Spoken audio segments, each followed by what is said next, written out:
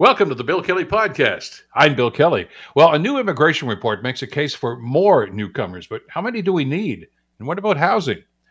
The Canadian government says a ban on arms sales to Turkey was imposed, but they won't explain why. Should we be concerned? And we discuss the roadmap to reform in Canada's healthcare system with Don Drummond, Stauffer-Dunning Fellow and Adjunct Professor at the School of Policy Studies at Queen's University. It's all coming up on the Bill Kelly Podcast, and it starts now. Today on The Bill Kelly Show on 900 CHML. Another key issue these days, of course, is immigration. The politicians and the experts are telling us that we need more immigrants, and I totally agree with that. Absolutely agree with that. This country was built on immigration, and it's going to be one of the keys to success. But there seems to be some pushback from some people suggesting that, look, we've got a housing crisis. This is not the right time to be bringing more people in. Well, there's a new report out that says, no, it is the right time. Laurie Paris has some details for us. The report analyzes how much population growth among working-age Canadians is necessary to maintain the old age dependency ratio, which refers to the ratio between 15 to 64-year-olds and those aged 65 and up. It found the working-age population would have to grow by 2.2% per year through 2040 to maintain the same ratio that existed last year. Randall Bartlett, a senior director of Canadian economics at Desjardins, says the country needs higher levels of immigration to be able to pay for higher healthcare costs brought on by an aging population. But he concedes the housing market squeeze brought on by higher immigration is a problem, and it could erode support for immigration in Canada. Laurie Paris, The Canadian Press. Well, let's talk with one of the co-authors of that report. Randall Bartlett is a senior director for Canadian economics for Desjardins, and he is with us here on the Bill Kelly Show. Randall, thank you so much for joining us. Really appreciate the time today. Well, thanks so much for having me, Bill.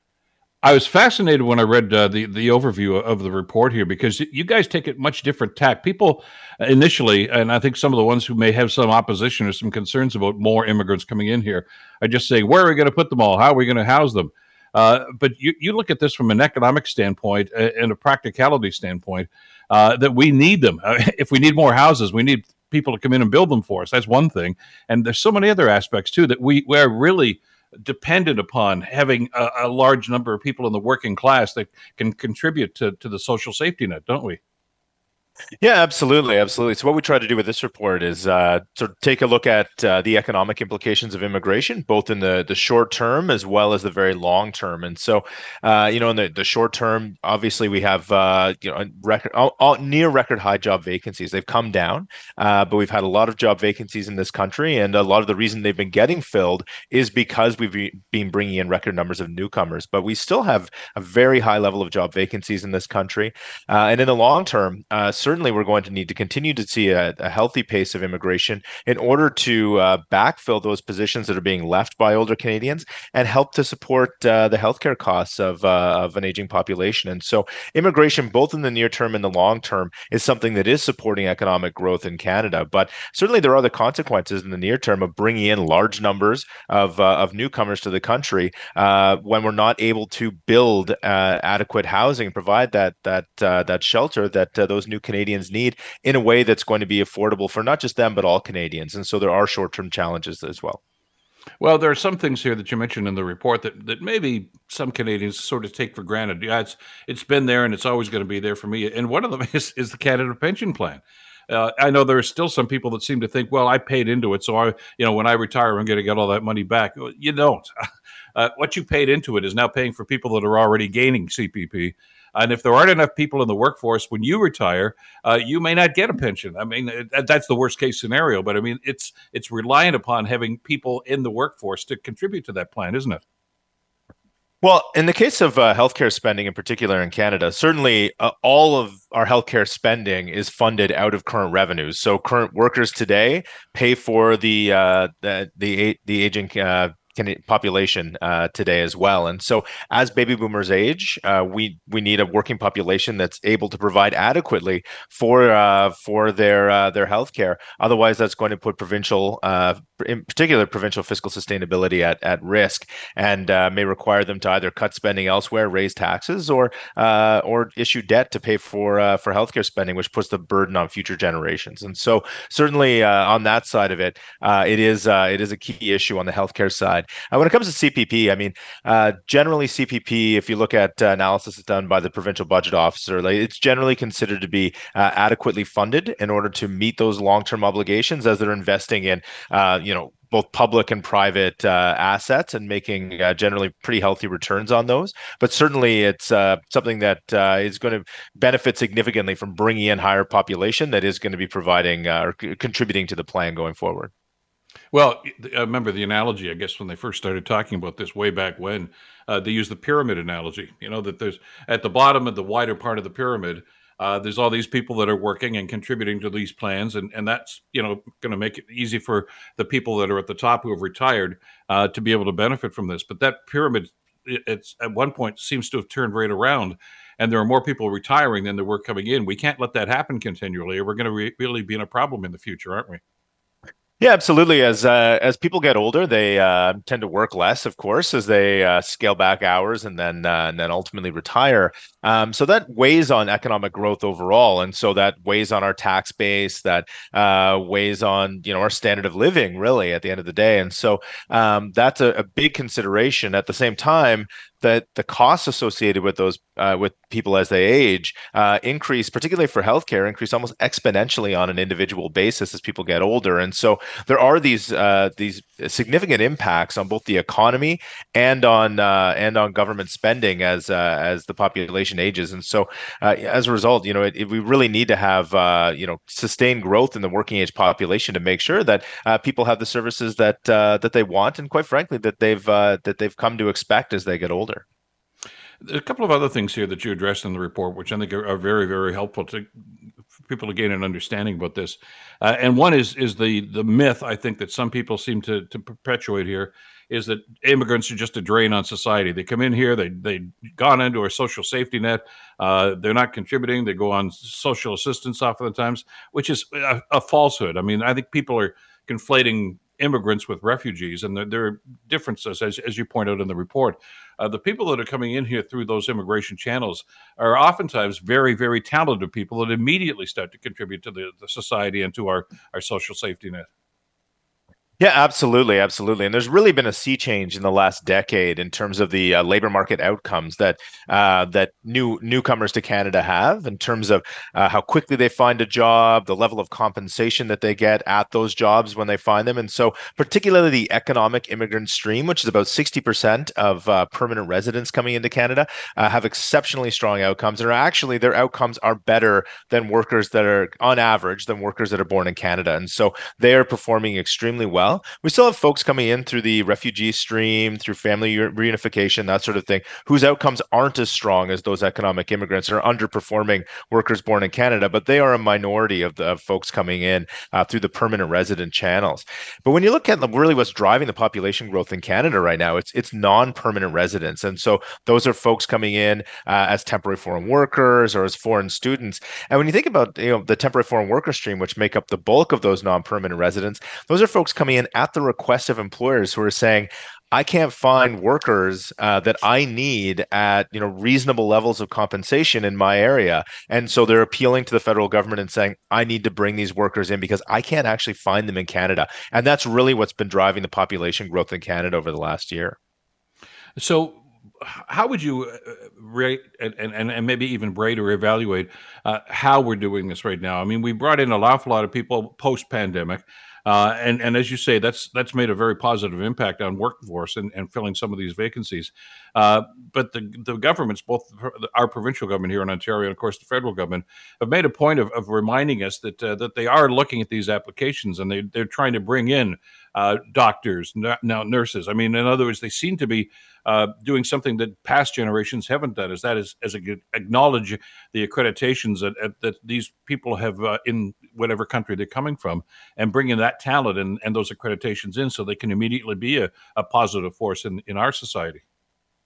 No, absolutely. And I think it's, it's phenomenal that we have alignment at all levels of government in terms of support for immigration and bringing in talented people that we need to fill labor market gaps in Canada, whether that's in the healthcare sector or in skilled trades in order to build the housing that we need in this country. I think that's incredibly important. I think where we have a real problem, though, quite frankly, is the disconnect between levels of government and within levels of government when it comes to actually building more housing in this country, which has really become the sticking point around immigration, that we just can't seem to build enough housing to support people. Really, what we need to do is get back to sustained levels of building, or even beyond the levels of building that we saw in the 1970s when the baby boomers came of age, and we were building substantial amounts of housing to make sure that they were able to support their families in this country and shelter and house their families. And so I think really that's where the misalignment is at this point, and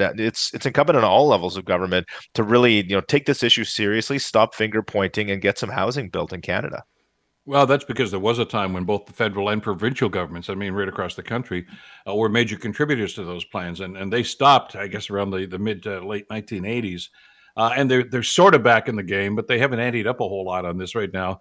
And they keep pointing to, we need to build more housing, Well, stop talking about it and start doing it. There's so much red tape and so many problems that I guess we've ignored. And it's interesting, I think, really, Randall, that, we talk about how the pandemic caused a lot of problems, certainly, but what it also did was shine the light on some problems that already existed and probably, magnified those problems. This is one of those situations. Now that it's over, we need more people in this country. We haven't prepared ourselves for it, but that's on us. It's not on the immigrants.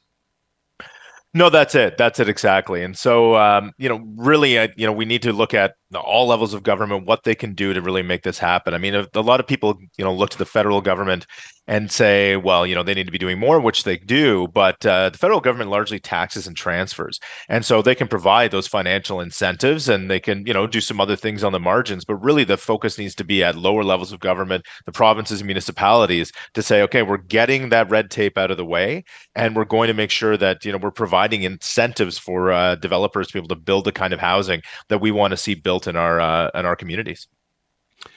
And we've got a role to play in that too. I mean, the general population, we in this community, that community, whatever, we've got to understand exactly how important that is. That we've got to change our attitudes about this. I mean, the NIMBYism that seems to prosper in some neighborhoods right now is a major roadblock.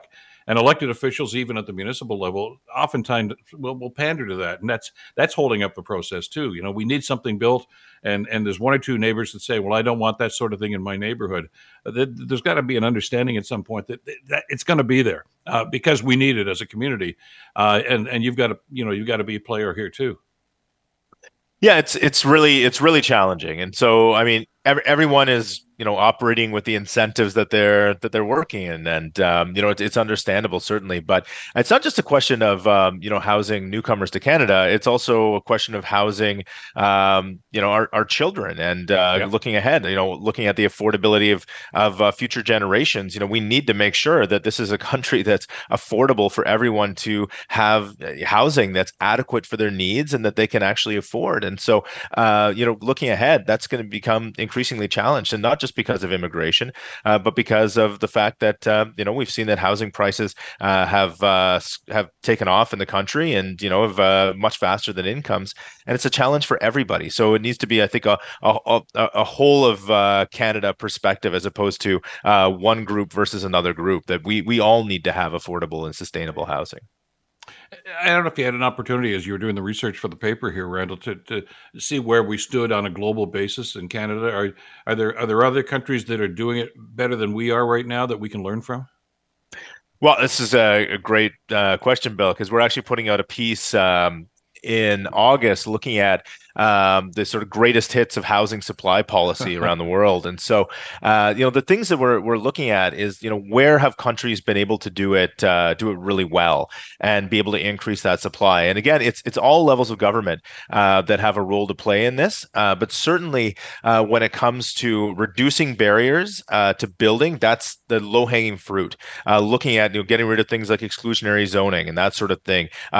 Things like parking minimums and these kind of things that are put in place place that are really a hindrance to building, which are very much unnecessary and are quite outdated. Looking at things like providing financial incentives. So where can the tax system be used in order to, maybe reduce taxes to get, the types of housing that we want built, like taking the HST off building purpose-built rentals, that sort of thing. There's a lot of success stories around the world, so we're putting out a report on that soon.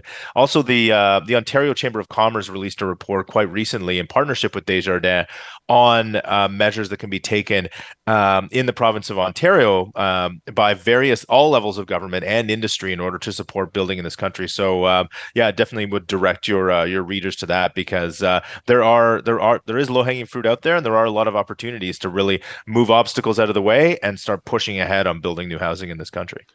Well, look, I look forward to having that discussion when that paper is released. This is very insightful, and folks can check this out at their leisure and have a look at the report too, because I think it really puts things in a proper perspective on this. Randall, thanks for doing the great work on this, and thanks a lot for spending some time with us this morning. Really appreciate it. It's been my pleasure, Bill. Thanks a lot for having me. Take care. Randall Bartlett, Senior Director of Canadian Economics for Desjardins. And they keep talking about, the housing crisis, and it is indeed a crisis situation, but it's fixable. And I think that was the thrust of the paper that Desjardins has done here.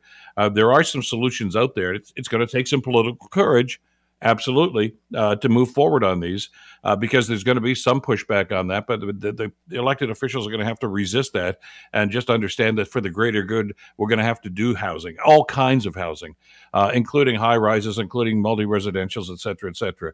And it's going to have an impact on neighborhoods, But, the days of having a 95-foot frontage on your property and saying, I don't want anybody else around here, are probably over, okay, for the short term and maybe even for the long term. It's going to be a different world in which we live, but it can be a better world, too, if we all cooperate and understand that this is all for the common good of the greater community. You're listening to the Bill Kelly Show podcast on 900 CHML. We want to talk about what's happening, certainly with the war in Ukraine, not to be put on the back burner. I mean, it's over 500 days in the war right now, and the NATO meeting last week, they talked about significant contributions that all NATO countries can make, militarily and otherwise. And the feeling here is that this thing can't drag on. I mean, nobody wants it to, certainly. I mean, I'm sure Putin wanted this thing done a week after they started the invasion. And that's one of his big disappointments, I'm sure. But what are we going to do going forward? Well, that was part of the discussion behind closed doors at NATO. And one of the other big stories out of that meeting, of course, was the fact that Turkey finally relented and backed away from their opposition to the new members of NATO. Now, Ukraine's not going to be allowed in there just as of yet, but there was some concern, of course, about the Scandinavian countries being allowed in there. What deals were made? Well, our next guest might have some insight into that. Stephen Chase is a senior parliamentary reporter for the Globe and Mail, and his story, I think, gives us a different perspective on what may have been discussed. Canada, at this point, will not say if it's in talks to lift the ban on arms sales to Turkey. Stephen Chase, of course, is a senior parliamentary reporter for the Globe and Mail, and he joins us here on the Bill Kelly Show to talk about this. Stephen, good to have you back on the program. Thanks so much for this today. Oh, great to be here. Is there? Can we connect the dots here? The quid pro quo that the Turkey has finally decided to relent with their concern about who's going to be in NATO and who's not going to be, and the fact that we, even though say we're not supposed to be selling arms to Turkey, we seem to be doing it in kind of a backdoor way. Yeah, I think we can. Erdogan finally dropped his opposition to Sweden entering NATO, and there were a number of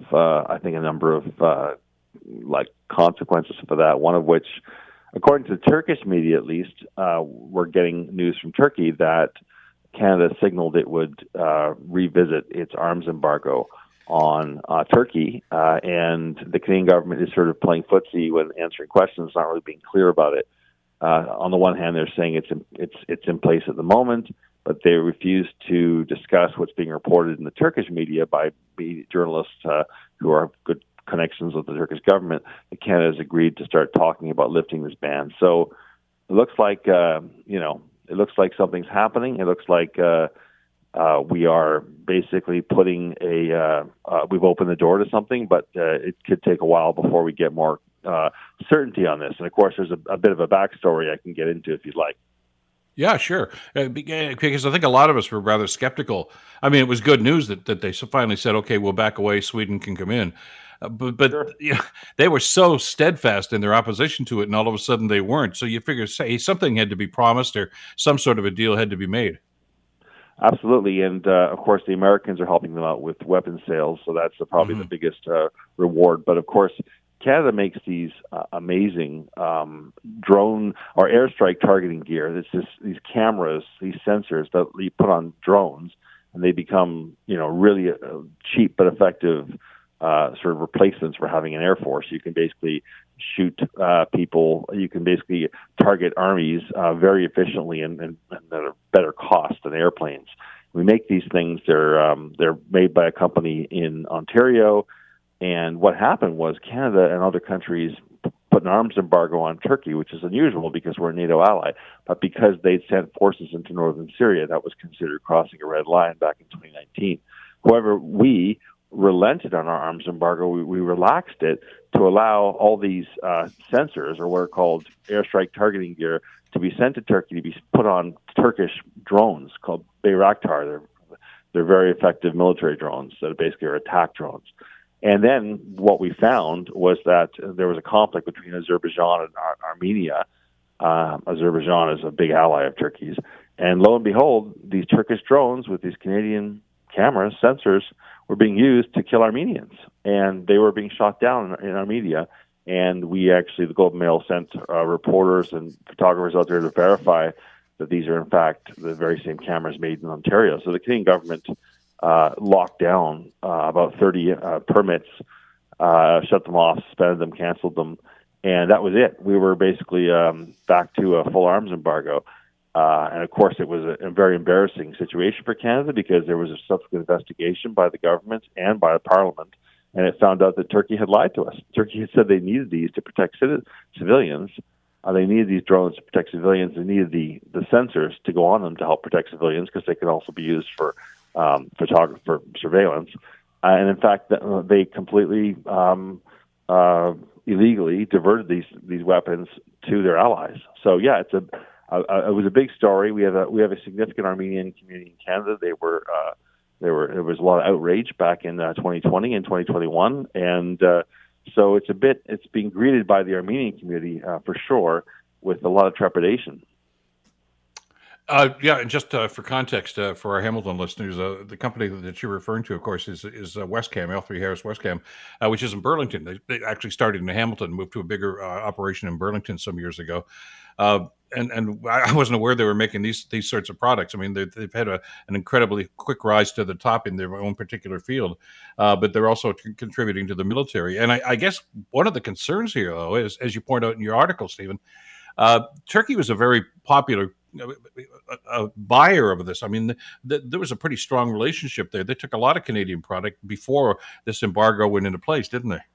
Yes, up until the last year, there was actual transfer of arms was 2019, and there was $150 million of product. Much of it these surveillance and reconnaissance optics that we were sending for the drones. And of course, my impression is that the Turkish were really angry when we reinstituted this embargo, and they've tried to find substitutes from Italy and other countries. But I think when Canada makes very good airstrike targeting gear, and they're being used in drones that are being deployed by Ukraine against Russia. So I think that the Turks would love to have access to this airstrike targeting gear again. How is the NATO opinion of Turkey? They're a member, as you mentioned just a couple of minutes ago. We know that. And I don't even know if you could even classify them as a member in good standing, because, I mean, they have a rather antagonistic attitude here and a relationship with Vladimir Putin, too, that might trouble some of the members. They are one of the allies of Vladimir Putin, and it's a strange situation for a NATO ally. I mean, I think the NATO alliance needs Turkey because of the Straits of Bosphorus, because of the waterways. They're very vital waterways that Turkey has control over, and also because of their effort in containing problems to the south of Turkey in places like Syria and preventing it from spilling over.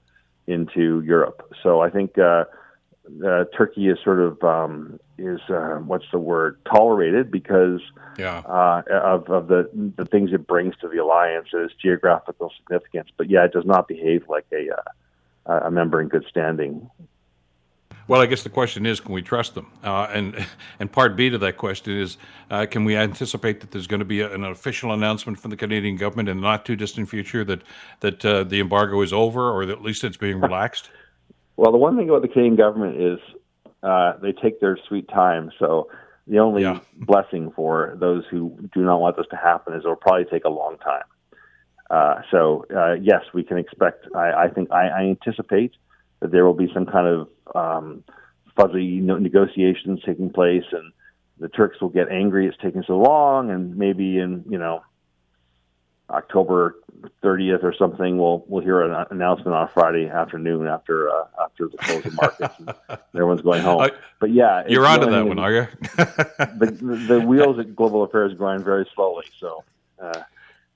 So and of course, Turkey can't be trusted. This is an extraordinary example of where we've actually found evidence that's publicly available because it was made available from the report that Global Affairs did, the investigation that Global Affairs did, plus the Parliamentary Committee did, which shows that a NATO ally lied to us, absolutely lied to us. And so it would be also a bit extraordinary for us to resume trusting them so quickly. But there are other affairs of state at play here, and it's not clear exactly how this is going to unfold. But it appears the Turks expect this as a part of their price for dropping opposition to Sweden, of course, because the backstory is Sweden has been accused of harboring anti-government Turks who the Erdogan government does not like. Right? Exactly. Erdogan government, which is not exactly which is sort of veered towards authoritarianism in the last few years. It's a fascinating story, and we always appreciate your input into this and the research you do to get us the facts on this, Stephen. Thank you so much for this today. Really appreciate the time. Oh, you're welcome. Take care. Stephen Chase, parliamentary reporter, senior parliamentary reporter for the Globe and Mail. And as he says, more to come on that story. Today on The Bill Kelly Show on 900 CHML. I think we've been trapped for the last couple of decades. How much do things cost? How fast can we get patients through medical treatment? How many folks can you see in a day? And how do we maximize or minimize each one of those metrics? I think those can't be measurements that we build a system around in whatever comes next. That's Dr. Alika Lafontaine speaking about, the way we've been trying to approach healthcare and maybe the way we should be. And that's also the focus of a new report that has come out. It's called Roadmap for Reform, a consensus view of the viable options ahead for Canada's healthcare system. One of the co-authors of that joins us right now to talk about this. He is Don Drummond, who is a Stauffer-Dunning Fellow and Adjunct Professor at the School of Policy Studies at Queen's University. Don, a pleasure to have you on the show. Thank you so much for this today. Oh, you're very welcome. I remember having a discussion back in the day when this came out about the Romano report, which was supposed to be a groundbreaking report and very insightful, and it was in many ways, about going forward on this. And we always seem to lose our way. We kind of say, I guess we get rejuvenated and say, yeah, this is what we should be doing, and it happens for a little while. Then we get bogged down. Is it because we're trying to do essentially, as Dr. Lafontaine said, the same thing over and over again and not understanding that we've got to pivot a little bit sometimes with our priorities and our approach? Well, before undertaking this report, you just referred to the roadmap. I thought long and hard of why there are so many reports. In the old days, actually on a bookshelf, in the new days, the digital equivalent of that, gathering dust, Romano report, including my report of 2012 and the Commission on the Reform of Ontario Public Services, my co-author's effort on restructuring Ontario hospitals, all these things piled up without getting the action that they were seeking. So I didn't want to repeat the same thing ourselves. Why do the same thing? And I thought, one of the things I came up with, all of those reports that you referred to, all the ones I added, came in a context of cost cutting. And if you think back of the commission I chaired in 2011, 2012, its primary objective given to me was to save the province money. It did say, by the way, try to minimize the amount of China you break in the process, but we're really interested in getting savings. And I think that put it in a negative context. That made the public wary of change because They view the cost cutting is going to Americanize the system. They don't want that. So they weren't supportive of it, and the politicians. So we thought this time, I think our recommendations will save money. You'll see in our report, we did not put the emphasis on that. We put the emphasis on the quality and the quantity. The large number, 6.5 million people who aren't covered by primary care, better care of the elderly. Let's put it in a positive way and see if there's something the public can get behind. And then the politicians will maybe not lead, but at least they'll follow the public. That was our mindset at any rate.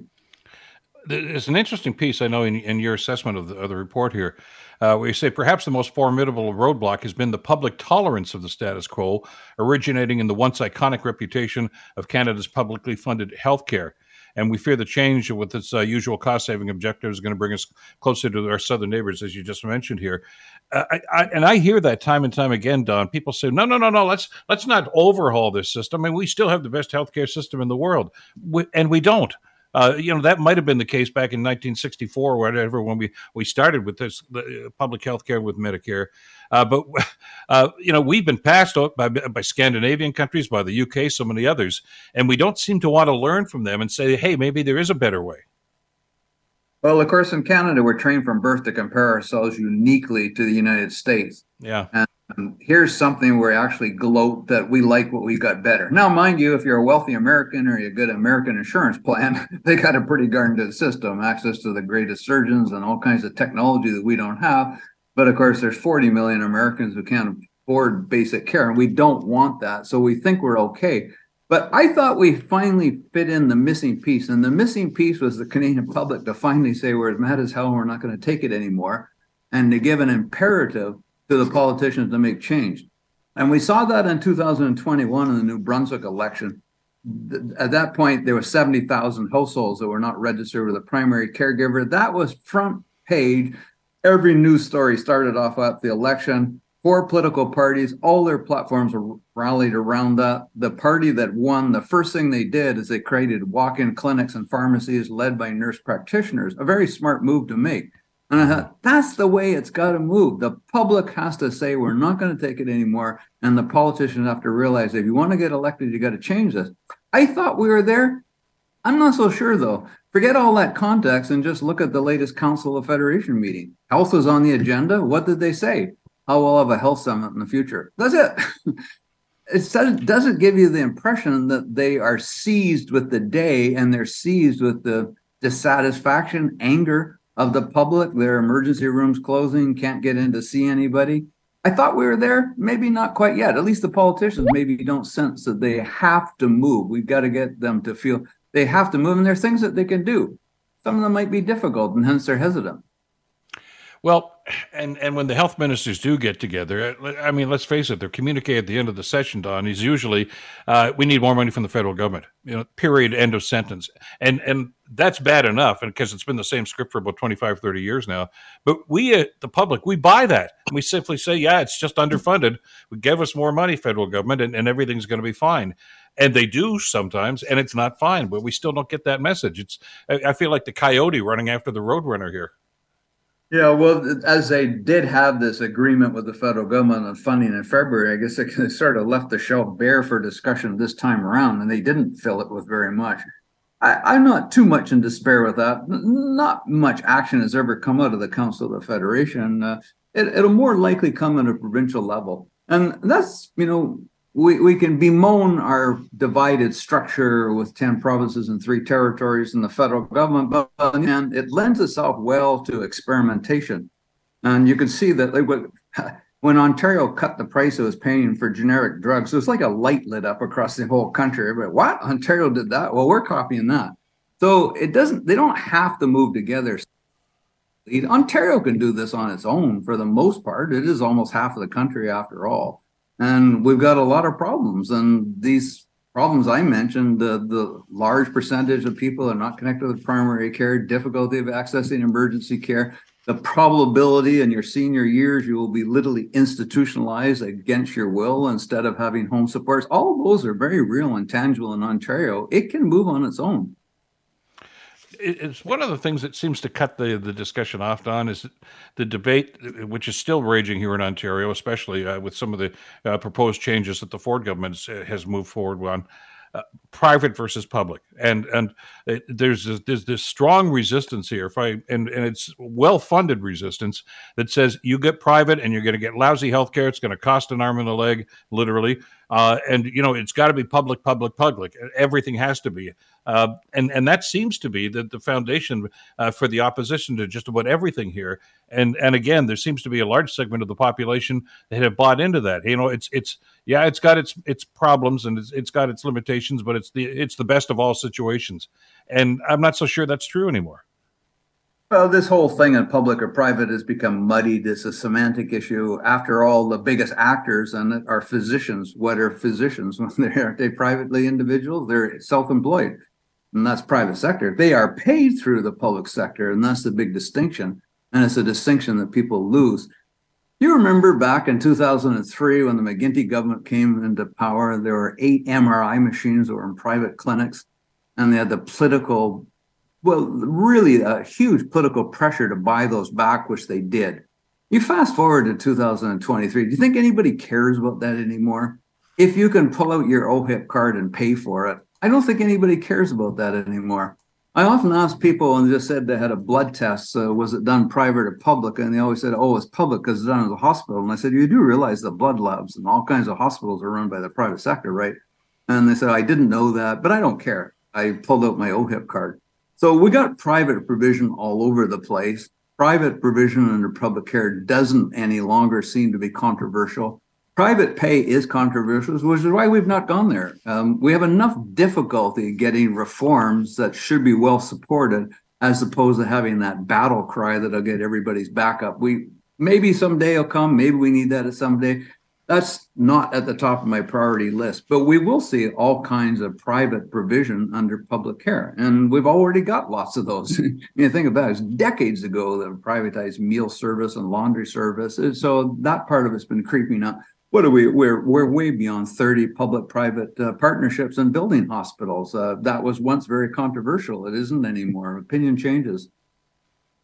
Well, and I guess, as you mentioned in the report, that's what we're shooting for here, is for opinions to change and for us to be more accepting. And I guess the element to this, too, and I think you talked about this in the report, is that we're not reinventing the wheel here. I mean, other parts of the world, some of the ones we just talked about, are already doing this and doing it effectively. So don't be afraid of change. If there's no change, things are never going to improve. I mean, we have to understand that reality, too, don't we? Yeah, sometimes I wish we were located a little bit differently. Let's just say we were in the geographical proximity of Denmark, for example. We probably have much better care of seniors because they do. They have not built any long-term care beds since 1987. They've taken 30% of them out of existence. If you're having trouble getting out of your bathtub, you call your community service, and very shortly somebody's bolted a bar on the side of your bath. You have trouble making your meals, you get the equivalent of Meals on Wheels. Can't cut your lawn, you get your lot on. You can do an awful lot of those services for $50 to $100 a day. That's way less than the cost of institutional long-term care. And more importantly, that's what people want. But that is the standard of many other countries, which we don't look at. Of all the OECD countries, we're tied for the bottom with Slovenia of spending the least portion of our gross domestic product on home care. And that's, again, because not much interesting is done in the United States, but there's all kinds of better examples. Age-stratified villages in the United Kingdom, dementia-friendly villages. You don't have to go that far to check out and see there are better people, but we don't tend to look, if we look beyond our borders, we tend to look in the United States only, and that's way too narrow. Well, here's hoping that we are mad enough that we're going to start embracing some of this change. And I encourage our listeners to check out the report itself. It's called Roadmap for Reform. Don, always a pleasure. Thank you so much for this today. Oh, you're most welcome. Bye. Take care. Don Drummond, of course, from Queen's University, and one of the co-authors of this fine report. The Bill Kelly Show, weekdays from 9 to noon on 900 CHML. The Bill Kelly Podcast is available on Apple Podcast, Google Podcast, or wherever you get your podcasts from. You can also listen to The Bill Kelly Show weekdays from 9 till noon on 900 CHML. I'm Bill Kelly. Thanks again for listening. And don't forget to subscribe to the podcast. It's free, so you never miss an episode. And make sure that you rate and review.